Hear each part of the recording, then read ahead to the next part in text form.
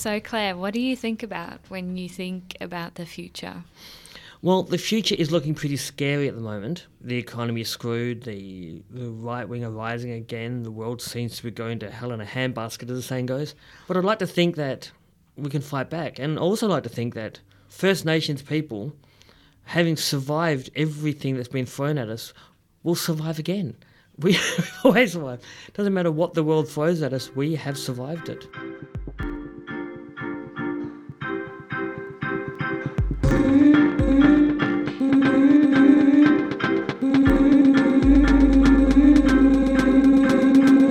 Welcome to Future Perfect, the Emerging Writers Festival podcast.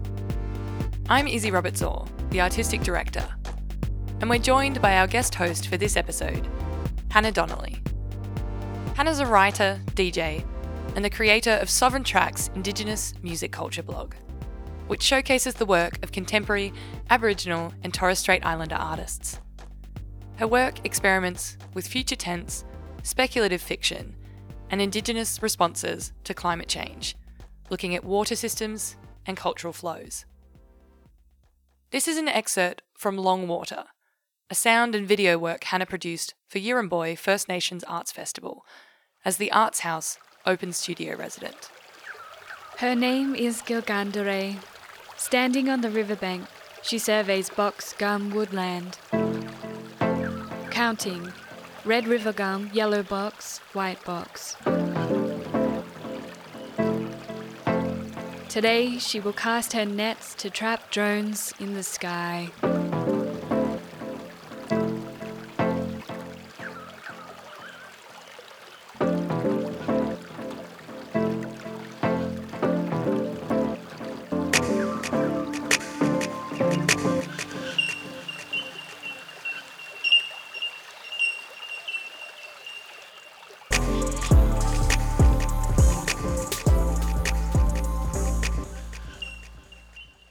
Hannah, what do you think about when you think about the future? When I think about the future, I think about a place where I can create stories that haven't been colonised by gubbers, in the sense that my present is very much controlled by our history.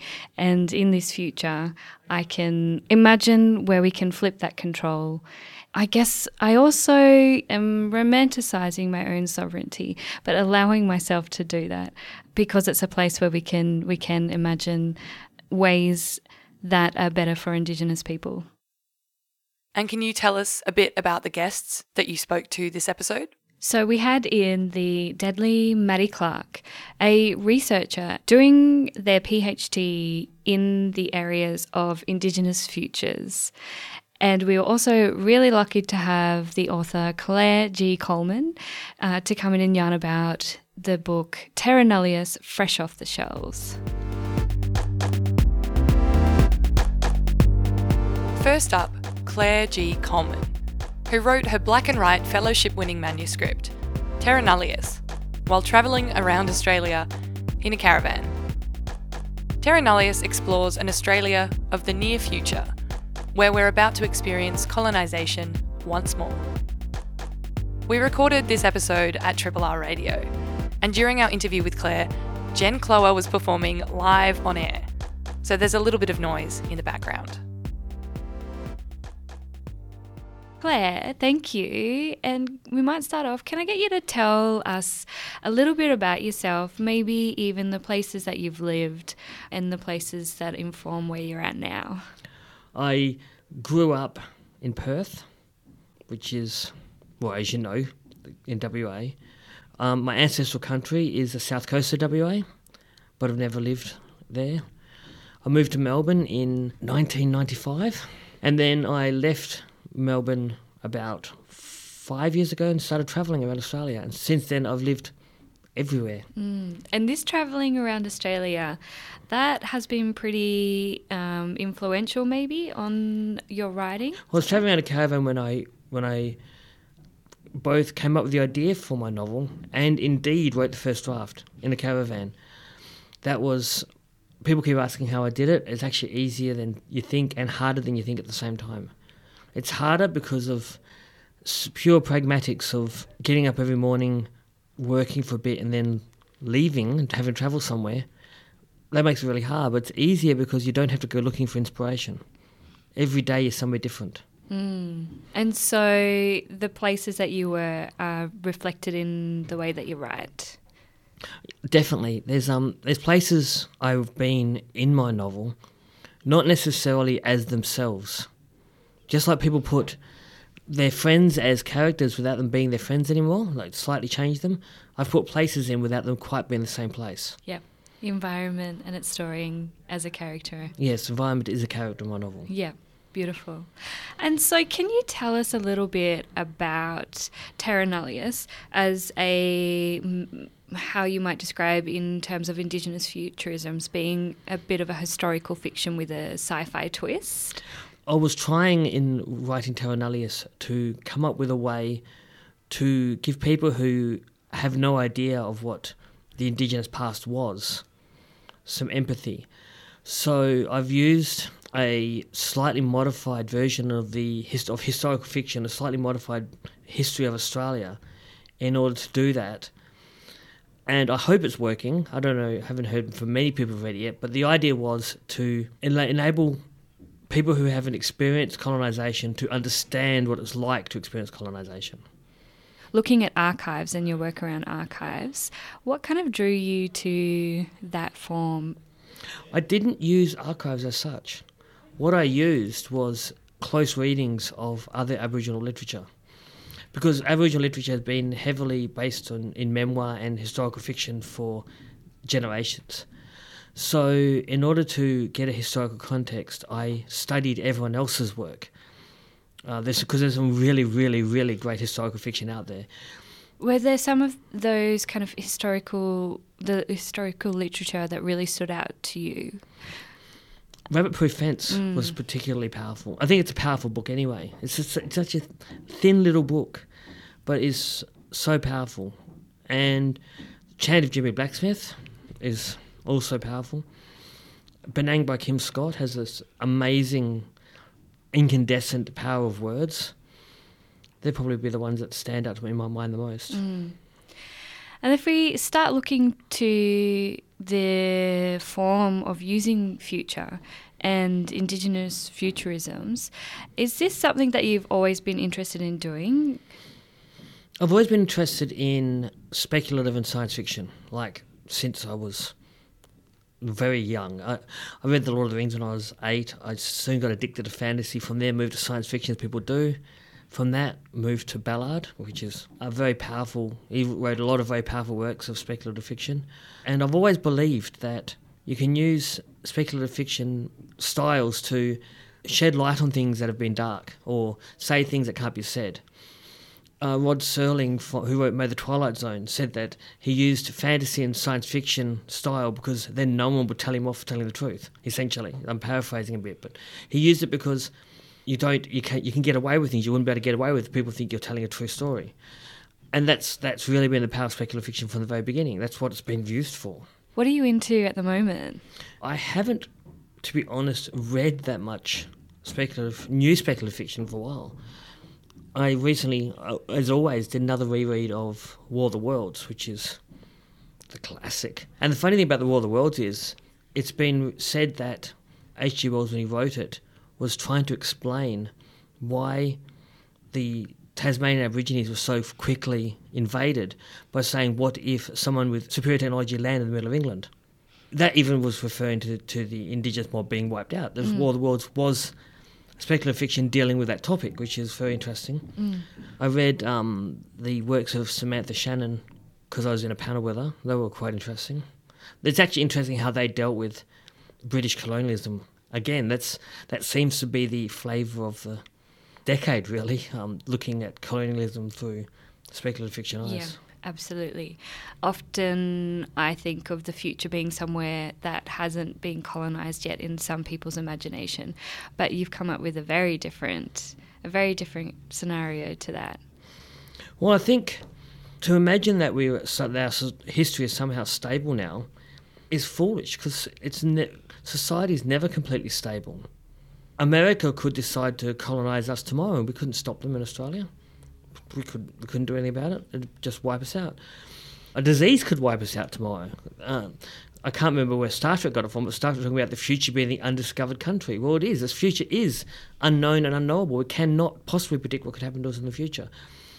And I suppose that's the power of speculative fiction. If you set something in the future, you can get away with anything you bloody well want. No one can stop you from creating any world you want to say what you want to say.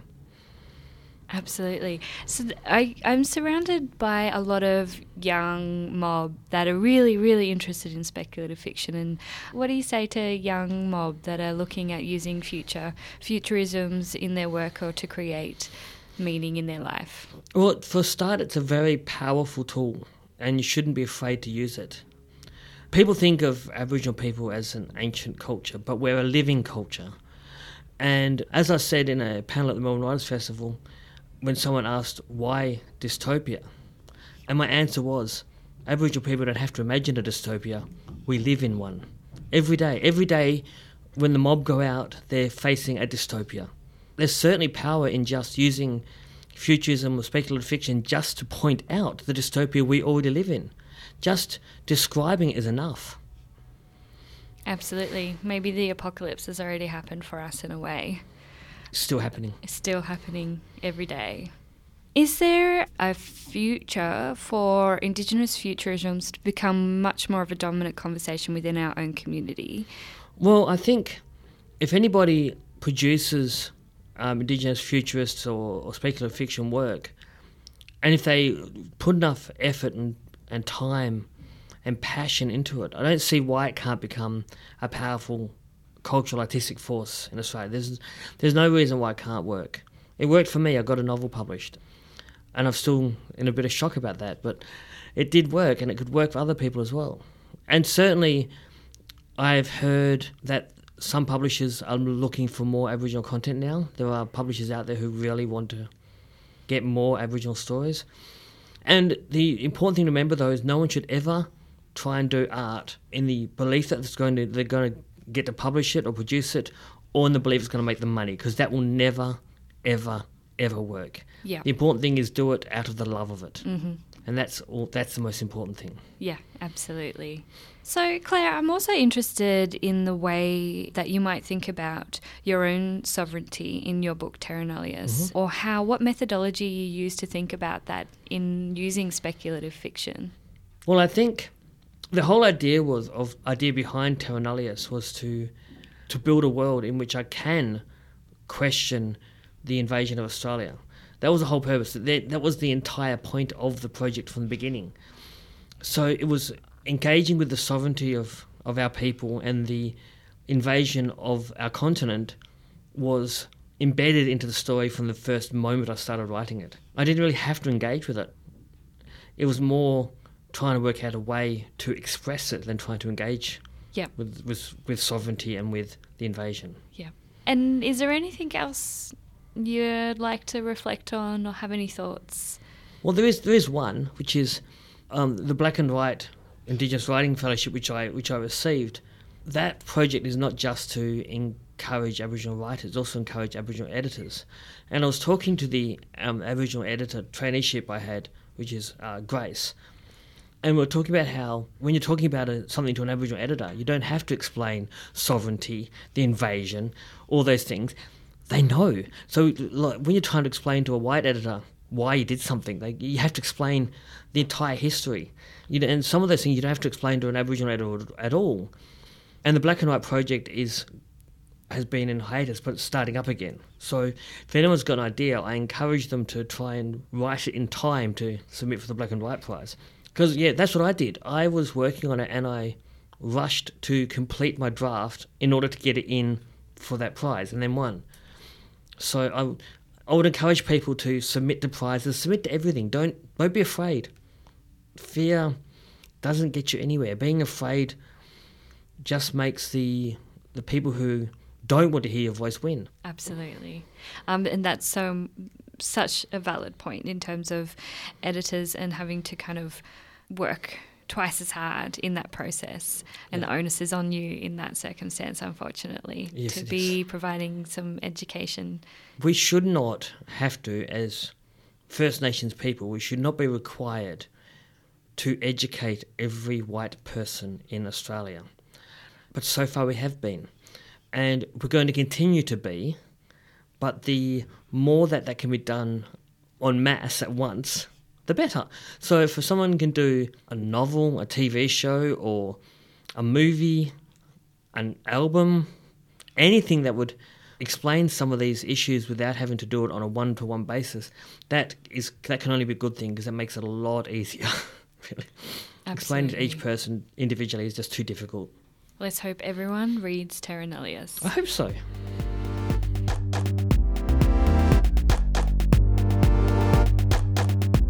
Terra Nullius is out now through Hachette, so go out and grab a copy from your local bookshop or order it online through the Hachette website. Next, we hear from Maddie Clark, who's currently writing their PhD on Indigenous speculative fiction and futurism. Maddie, if you can just start by telling me a little bit about yourself, what you're doing in Melbourne at the moment. It's nearly my 10-year anniversary with Melbourne. I came from a town outside Geelong, Queenscliff. It's very small and very quiet, and it's on Wadawurrung country, and it is... Yeah, when I came to Melbourne, it was to go to uni. I got a scholarship to the University of Melbourne. It was kind of an opportune time for me because I was having like a bit of a difficult home situation at the time. So I was like, this is my life raft. So I came to Melbourne, and I kind of, just never ended up leaving. How I got to the PhD that I'm in right now is that I started to become really interested in not only like literature, like, because I guess mostly what I'm working with in literature at the moment, but about how Indigenous like art makers as well were working with both the past and the future. What sort of set it off was looking at some of, I think, Fiona Foley, her work, and some of the sort of portraiture work that she did with herself, placing herself into sort of these like historical scenarios, and just becoming really obsessed with that method of, almost like defamiliarizing, is a term that you can use lots in like speculative fiction, like the past, and putting yourself in it. And I think something that her work has really like done really powerfully is like retelling or inserting narratives into history that have been disappeared.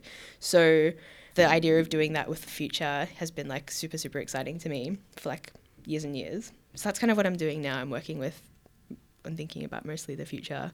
And writing your PhD at the moment, you've kind of really narrowed in on a particular, is it a time frame of looking at Indigenous future texts? Yeah, I think writing a thesis, I discovered I'm not very good at writing thesis. Like writing a thesis is like a very particular format in like Western institutions that has been really, really confounding for me. But it's like, the more specific you can be, the easier it becomes for you, because if you have a really broad field, you go crazy, right? So what I ended up doing with the thesis is focusing on sort of the period between 2011 or 2010 and 2015, pretty much only looking at texts by Aboriginal women about the future, but it was always like the near future, so looking at the next 100 years. And that's where I found the most, been able to go into the most detail, I guess. And can you tell us what those texts are? Yeah, so, and there's even a couple that I've had to leave out because that time period has been so dense, full of like futurist stuff. That's interesting. Yeah, so like I had to leave out a couple of things because I was like, I just am not going to have time or space to do that.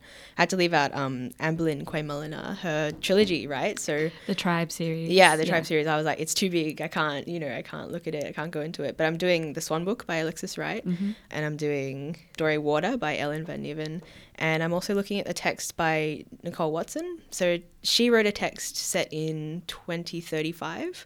Right. Yeah, so it's not strictly like this is the thing about genre, right? So it's not really easy to say what genre this text is. It's because she's a lawyer and she wrote a judgment that's set in the future, and it was a judgment of a case that happened in 1935, and it was a murder trial in Arnhem Land, and it was the murder of a policeman by an Aboriginal man, a white policeman by an Aboriginal man, who was then tried for murder, convicted, but then on appeal was acquitted based on, I think, the prejudice of the judge, which was, I think, kind of came to light after the trial had ended.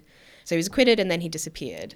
So she rewrote that case as an alternative judgment format, but set it in the future. I don't know if you know much about alternative judgment format. Basically, it's a feminist method that's come from the UK.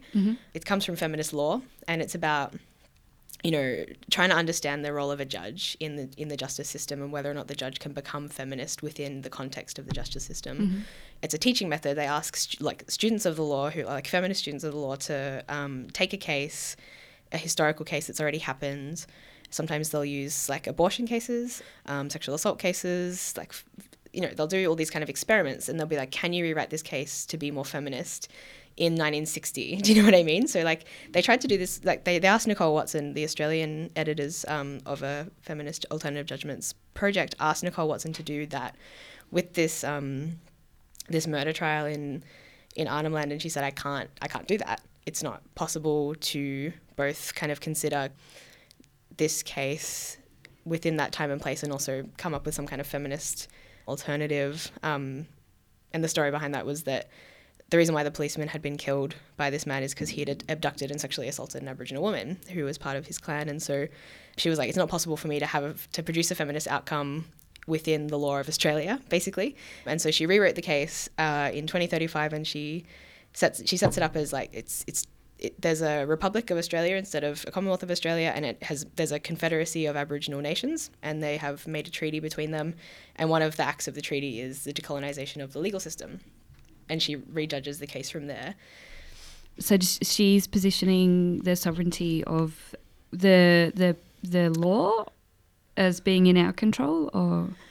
Yeah, I think one of the big changes that she makes in the future is that the law is really, like, the processes of the law are embedded in storytelling and reparative justice. So uncovering the narratives of violence that the law has done, and acknowledging the law as violent in itself and deeply rooted in dispossession and a tool of dispossession, and something that enables and is enabled by the violence of everyday life against Aboriginal people. So her sort of solution to that is that the law is now like a conscious, living kind of storytelling place, a platform of almost like a meeting ground of sovereignties. So in terms of Indigenous futurism as a thing, and you kind of mentioned that there was so much to work with within that time frame, and I feel like it's growing. Yeah. And it's like becoming part of everything that I exist within in terms of art and music, and what all these young black fellas are doing at the moment. What do you reckon that draw is? I think that, yeah, like while we can sort of see the symbols or the images that we associate with futurism in culture, in a way, like, you know, I guess utopianism and futurism has always existed. It's always been a part of colonization. That's something that I've kind of been sort of thinking about for quite a while, but I think that it exists necessarily in every political future building movement in a way. Like, you have to be able to imagine a future to be acting in the present, right?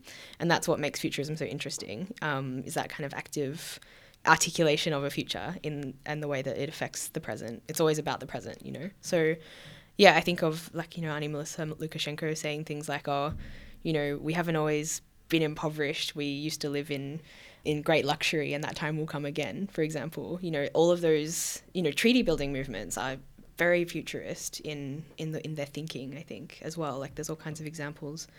Another thing that strongly comes through, and would love to get your thoughts on from the text that you've looked at in the different scenarios that might happen. Some of them might be, you know, particular end of the world scenarios, or end of the Western world, or return to our world, however you want to flip it, but also by using our own knowledge systems. Have you come across any kind of really great texts on that? I think that there's like a really big difference between, so one thing I'm focusing on a lot is like the climate change and what happens to like what climate change does in the future in text, in Aboriginal text. But it's really interesting to see the difference between white fella representations of the climate change apocalypse, where it is like it's a total fucking disaster, right? Like, everything ends, everything is dissolved. And then Aboriginal texts where like climate change happens and things either get better or they keep going. They just keep going. That's you know, it. Things keep going. And it reminds me of I think Arnie Carolyn, Bunurong Elder, she said to me, said to a group of us once, like, when we're thinking about, we have to think about climate change, we have to think about our responses to climate change and how we survive climate change, but also remember that we survived the Ice Age. Do you know what I mean? So disaster is not the same in Aboriginal texts as it is in whitefellow texts, and I think that's been a really interesting point for me to look at, yeah, it's just been something that's become really central to my thinking around this, is that how do we deal with this idea of the end of the world? And also kind of unpacking that language of climate change, which is about the disaster that's going to happen compared with the disaster that's already happened to Aboriginal people and Indigenous people all over the world through colonisation and ecological damage. Alexis Wright's Swan book has a really particular world that's built around kind of this climate situation, end of the world scenario. Yeah. And then I feel like in that book it's like in which there's this climate change scenario, the kind of post-apocalypse scenario, but it's like race persists. And I feel like in a lot of whitefellow texts, race is kind of, it's like almost like humans against the world, right? It's not... they kind of see it as a very unifying, or they call border event or something like that. Like we're all kind of united against this disaster. But I feel like in the climate change future for Indigenous writers, like the climate change stuff intensifies the racial hierarchy, right? And sort of almost like highlights the patterns all over again. I got so lost in the Swan book thinking about that stuff, hey? Yeah. Isn't it great? I think there was one bit, I don't know if it stood out to you, the particular characters, like you felt like you knew them as well. They were definitely reflecting current political and leadership situations for our communities in such a clever way. But I think there was somewhere where it was, she wrote post-Indigenous or something referring to a particular leader, and I had to stop and think about that for a couple of days. Did you have that moment? I did. I had a few moments, like with that language that and just kind of would have to put it down and be like, I'm just going to take the afternoon, and have really emotional responses to it as well. Like, really strong language and strong, really insightful, like strong insight, I think. But yeah, man, that it took no prisoners at all in sort of condemning folks. Yeah, I think condemning everybody. Absolutely. What kind of are you focusing on particular areas of that novel in your PhD, or particular themes that you're bringing out? I think I wanted to. There's two things that I wanted to do with that book, and one was kind of to talk about the climate change aspects, like the way it talks about climate change, and the way it talks about policy. So the kind of repetitiveness of Australian policy towards Indigenous people, and how perverse it is, and I think wanted to really use it to sort of critique, I guess, the white dialogue on climate change, which eliminates race completely, by sort of showing, like in the literature that Aboriginal people produce, if anything, race becomes more important under climate change, and it doesn't disappear. The world doesn't disappear. You still have to deal with the reality, and you still have to deal with history. So, just sort of seeing like that contrast was so sharp to me, that race is central. Race has a real primacy in the construction of the future for Indigenous writers. It doesn't go away, and the world doesn't go away, really. So that's something that stood out really strongly to me in the Swan book, and having kind of read it a couple of times and wanting to cover so much stuff, wanting to respond to so much stuff, I felt that I could only really choose one or two things that kind of suited the rest of my project. So, and I wanted to sort of tie that into what was going on in water as well, where I was like, look, if anything in the future, in this particular future, like climate change doesn't bring humans together, that intensifies the policy dystopia that's going on for Aboriginal people, and really ramps it up. So I thought that was really important dialogue to have with the texts, and for those texts to have with climate change discourse as it exists now. And I think just loving some of the critiques of whiteness going on in those texts really Yeah, I think in Ellen's book, well, it's Heat and Light, but in the water section, you kind of think how did that idea or the concept of the mangroves as a way of telling these stories and reflecting on kind of situations that are happening right now come about, but it's done really beautifully. And what kind of things do you focus on when you're looking at water? I wanted, like, something that's really beautiful about that story, I think, is the kind of constant commentary on, like, the human and non-human divide, which I think is really deliberate, and it's so repetitive, and it becomes there's something to the repetition of it, the constant questioning, that I find, like, there's a rhythm almost, in it, and because I'm teaching environmental philosophy with these, like, Indigenous students, like a class of all Indigenous students at the moment, and I sometimes, like, we teach that story, but a lot of the time we talk about the human and non-human binary that is really essential to the Western Academy, and the rationalism and the sort of like rationalist, what's it called? I guess the dominance of rationalism that still even comes up now in leftist discourse as well. And I think that work just does this. It's almost like it's so delicate the way that the writing happens, but it just undoes all of that stuff. And there's a kind of constant, like, the narrator is always saying, I feel this, I feel this, I feel this, and it's not about it's not about rationalism at all. And there's a passage, I think, I'm not sure if you know it, where she's talking about Aristotle. She's sort of saying, like, I'm trying to understand my relationship with this mangrove spirit, this plant person, and she's like, to understand, I have to, ask myself a few questions, and one is, what is a human, what is a plant, what is an animal, and the division goes back as far as Aristotle. So I'm like, you're consciously undoing the basis of all Western knowledge right now in this story, and that's so huge, but it's so deep. Yeah, but I'm like, it's short, it's 50 something pages long, but yeah, I think that was exceptional. Yeah. I was really excited by that. How did the students respond to these works, these younger, deadly students? They were, like, picking up all these different threads. They were kind of going on the native title stuff, and they didn't know the Tanya Sparkle reference, and I was like, you don't know Tanya Plibersek? And they were like, nah, who's that? Right. None of them knew the Jessica Mauboy reference as well, and I was like, this book is not even that old, so I think some of the little parodies were lost on them because they didn't have a lot of context. I'm like, you probably don't even remember Julia Gillard that well, but they really responded to the themes of, like, the control of nature, so, like, the idea of, like, experimentation, and the use of, like, this kind of population of, like, ambiguous human, non-humans as a metaphor for the treatment of Aboriginal people and the repetition of history. So they loved that stuff. And then when they got stuck into the sort of gender, sex stuff, I think some of them were a little bit spun out, but eventually, yeah, they came at it with a real complex kind of analysis, which I was really happy with. It was super fun. So. Mm-hmm.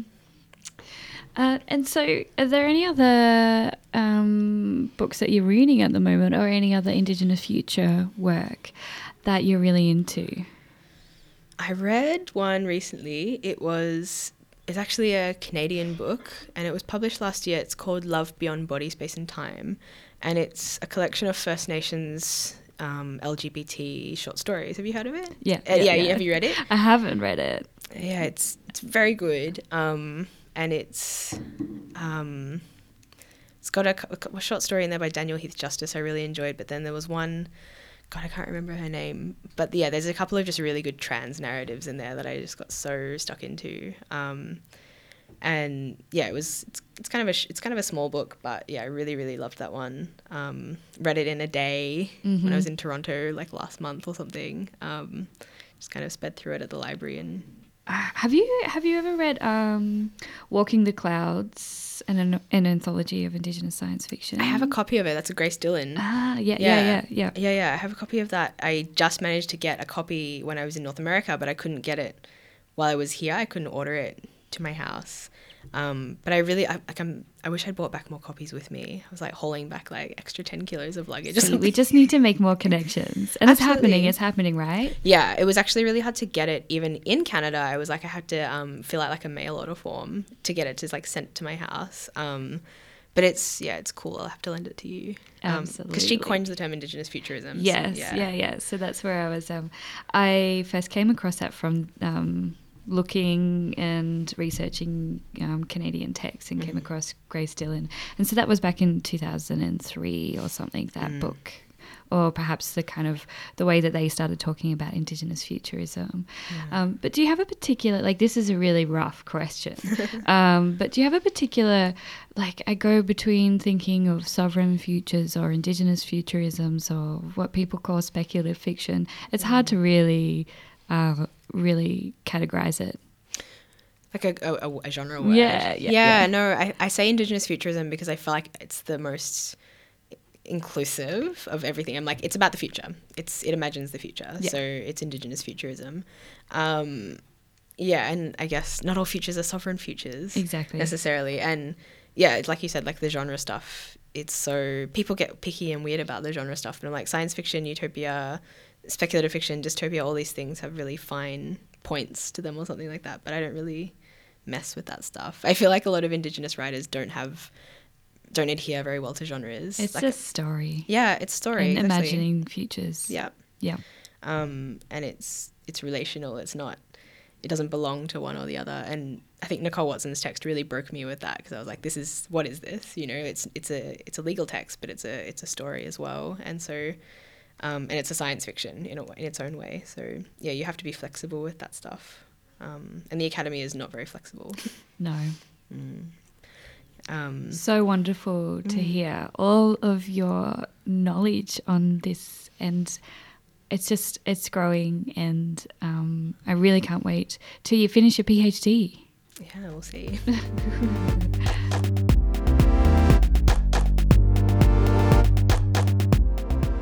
Maddie and Hannah were having such a great conversation. Maddie decided to flip the mic and interview Hannah as well. You made a zine called Sovereign Apocalypse, and you made a zine Sovereign Apocalypse 2. And I read both of those, and I'm actually going to be teaching one of them in a lecture about media futures in 2 weeks to a class of random media students who I've never met, all non-Indig. And I'm really excited to see how it goes. And I want to know, what was your, how did you get to writing that zine? What was your inspiration? So there was 2 co-editors in that process, artist Gabby Briggs and myself. And we had been talking for so long about wanting to do this scene and not really doing it. I think we were just... I guess if I look back to then and what I thought about Sovereign Apocalypse and now what I think about it is very different as well. I was very obsessed with Apocalypse. We were both very obsessed with this idea of romanticizing sovereignty is a way of us kind of not thinking about all of the really hard, messed up shit that was going on at the time and how intangible that might seem to young black fellas.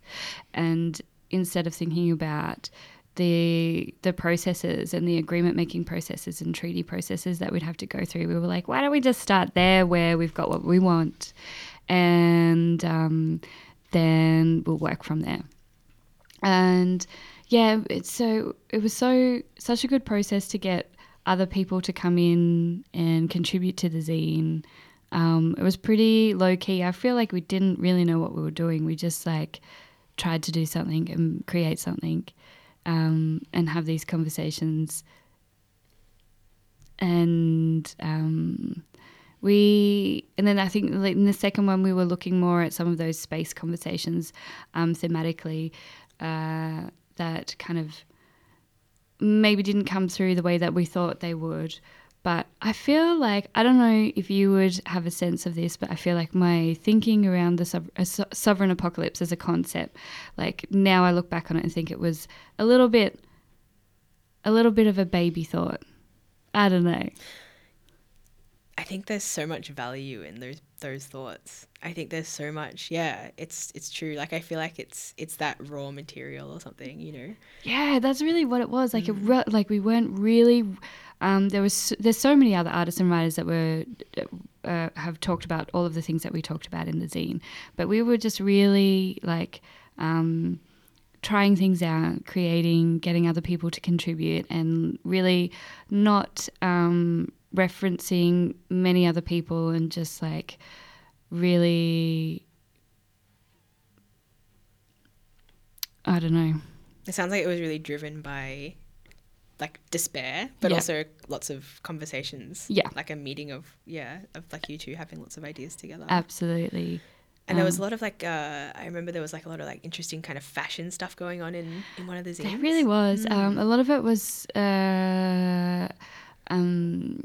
looking at using, I think we had a lot of casuarina nuts, a lot of gungaroo gum nuts, a lot of weaving, and it was, I guess, around the idea of using our own practices to create this sovereign style of what might be the aesthetic of a lot of futurist kind of things, which a lot of Indigenous futures do, and especially a lot of kind of Indigenous futurism aesthetics do look at. It is incorporating our own practices that are living practices, and incorporating like cultural adornment that is part of where we come from and what we're surrounded by as well. Like survivance of practice into the future. Yeah. And yeah, I saw some of that come through with I think Nayuka and Paul wrote a piece about plant propagation, like propagation in the future, and that seemed so inspired to me as well, of like creating connections with the living past through an engagement with the earth, and doing so to sort of like undo a lot of like kind of colonial binaries as well. What questions did you ask of contributors to get them to talk to you? Like it was actually something similar that you kind of touched on around if you could think of 100 years in the future, how you would describe what you're doing right now, and how would you describe that, particularly to an Indigenous audience in that future, and what does that future look like? And how can you articulate what's happening to you right now? So I guess stumbled upon like a pretty solid framework for like thinking about those things in terms of centering like your audience as this future Indigenous audience, as a way of thinking about things, instead of really, and like layers of access that are within that as well. But that's something that I've continued in all of the things that I've done pretty much since that zine. And it seemed like a real, like even the idea of the pricing being like for non-mob and mob being different, and like then alongside that your music practice, like your DJ practice coming out of that being like very, there was nothing like it at the time, like there still isn't really anything like it, of just being like, this is just blackfella music from Australia, trying to be as local as possible and bringing that to the, whatever space you were in at the time. I guess I have lots of questions about what you've been doing since, but I also just want to know quickly, like, what was the response? I was so surprised at the so that Sovereign Apocalypse zine. We just thought that we'd be like selling a few to our friends, and we sold out of 2 prints, and people still request it for archives or things to this day, really. So the response was like really amazing, and I feel like I was really able to make a lot of connections with other mob that were thinking about the same things, and able to have really critical conversations around all of these themes that we were looking at as well. And the Sovereign Tracks thing, it really blew up after the Sovereign Apocalypse scene as well. And, that was part of it. It was, music is part of Indigenous futurism as well. All of the stories that are told in this music and using this form, it's so, I see it as like hand in hand with everything else that I'm doing. Yeah, and I see that you've got some new projects on the go involving sound and featuring with sound. Something I was speaking with Ellen Van Niven like a couple of, maybe last week or something like that, and she said, there are all these different types of Indigenous story. There is rap music, there's all these different, forms of poetry and writing and novel writing and all these formats of the Indigenous story, that use Indigenous story, and to incorporate, I think, Indigenous hip hop into what, like, I almost see the two as kind of married in a way. Like you had these two projects going at the same time, and I'm like, they're building something together, Yeah. Do you feel that? Yeah, absolutely. I think the future, the way that music can tell the future, and the way that we can tell the future through our words as well, written words of visually as well. It is, I guess if you look at it's a movement. Yeah. Of all these young mob, and a lot of a very accessible way of them telling that story is music. Mm-hmm. Yeah. Yeah, absolutely. What are you working on right now? Aside from this podcast. Well, still doing sound and story. Really not tied down to writing in a particular kind of publication outcome. So working with field recordings and sound and then narrative and storytelling over the top of that in kind of future storytelling. It's been a big year for me learning about that, learning about how to do sound properly myself. And so that's like field recordings, mixing, creating, Yeah, and from what I can tell, that stuff is extremely laborious. Yeah. And you're in contact with the sound quite a lot of the time. You record the sound yourself. Yeah. And you've been doing a bit of like kind of recordings of water. Yeah. Is that something you've been working on quite a lot recently? Yeah, future water. So, and a lot of the places where I might be telling a future story about, if it's the place or a character in that place, I'll go to that place and do a field recording of the water in that area, and then whether it's like used in a manipulated way so you're not sure that it is water, or just incorporating different sound elements into that story. That's where I'm at. You said character. You have characters? Like you're building characters? Building characters, yeah. Do you want to share? Or are they still baking?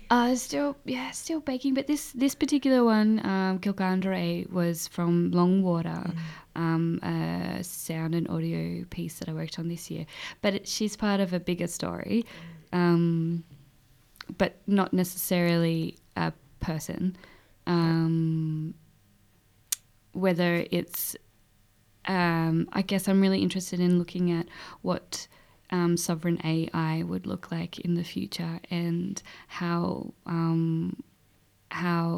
that kind of looking after country, and whether going so far into the future, what we would be doing with technology, Indigenous technologies, and we have Indigenous artificial intelligence, doing some of those caring for country practices. I don't know. That's really interesting. I think, the idea of so someone actually asked me, I think earlier this week, in a class setting, like what is sovereignty, and I kind of thought, fuck, I really don't know how to answer that question. That's a really big one, but that word seems really central to, and the idea of sovereign AI is like something really different, something really new and different that I think I'd love to hear you talk about. But like, what does sovereign mean in your work, and what does it mean more broadly to you?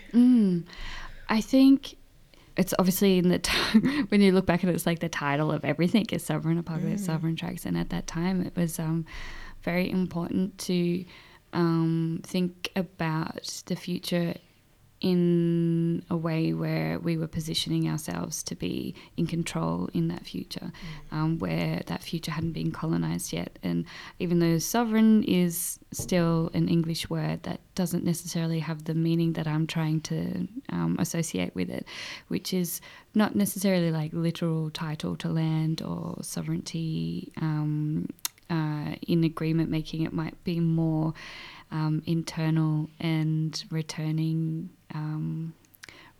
to that place where it is the utopia for us in the future. This is so fun. I want to keep talking forever. This is great. Is there anything else you want to talk about? Nah. Yeah. Nah. That was good. That was good. It's really good.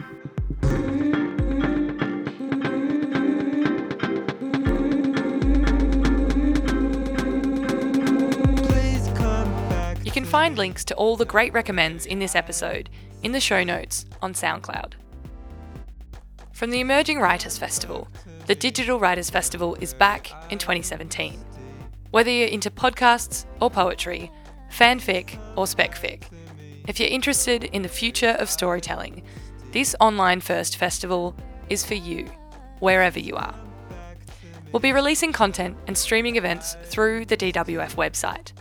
Log on and tune in to join the conversation from the 24th of October until the 3rd of November. Our theme music is the magical Huntleys' Please from their new EP, Songs in Your Name. You can find them on Facebook as Huntley Music.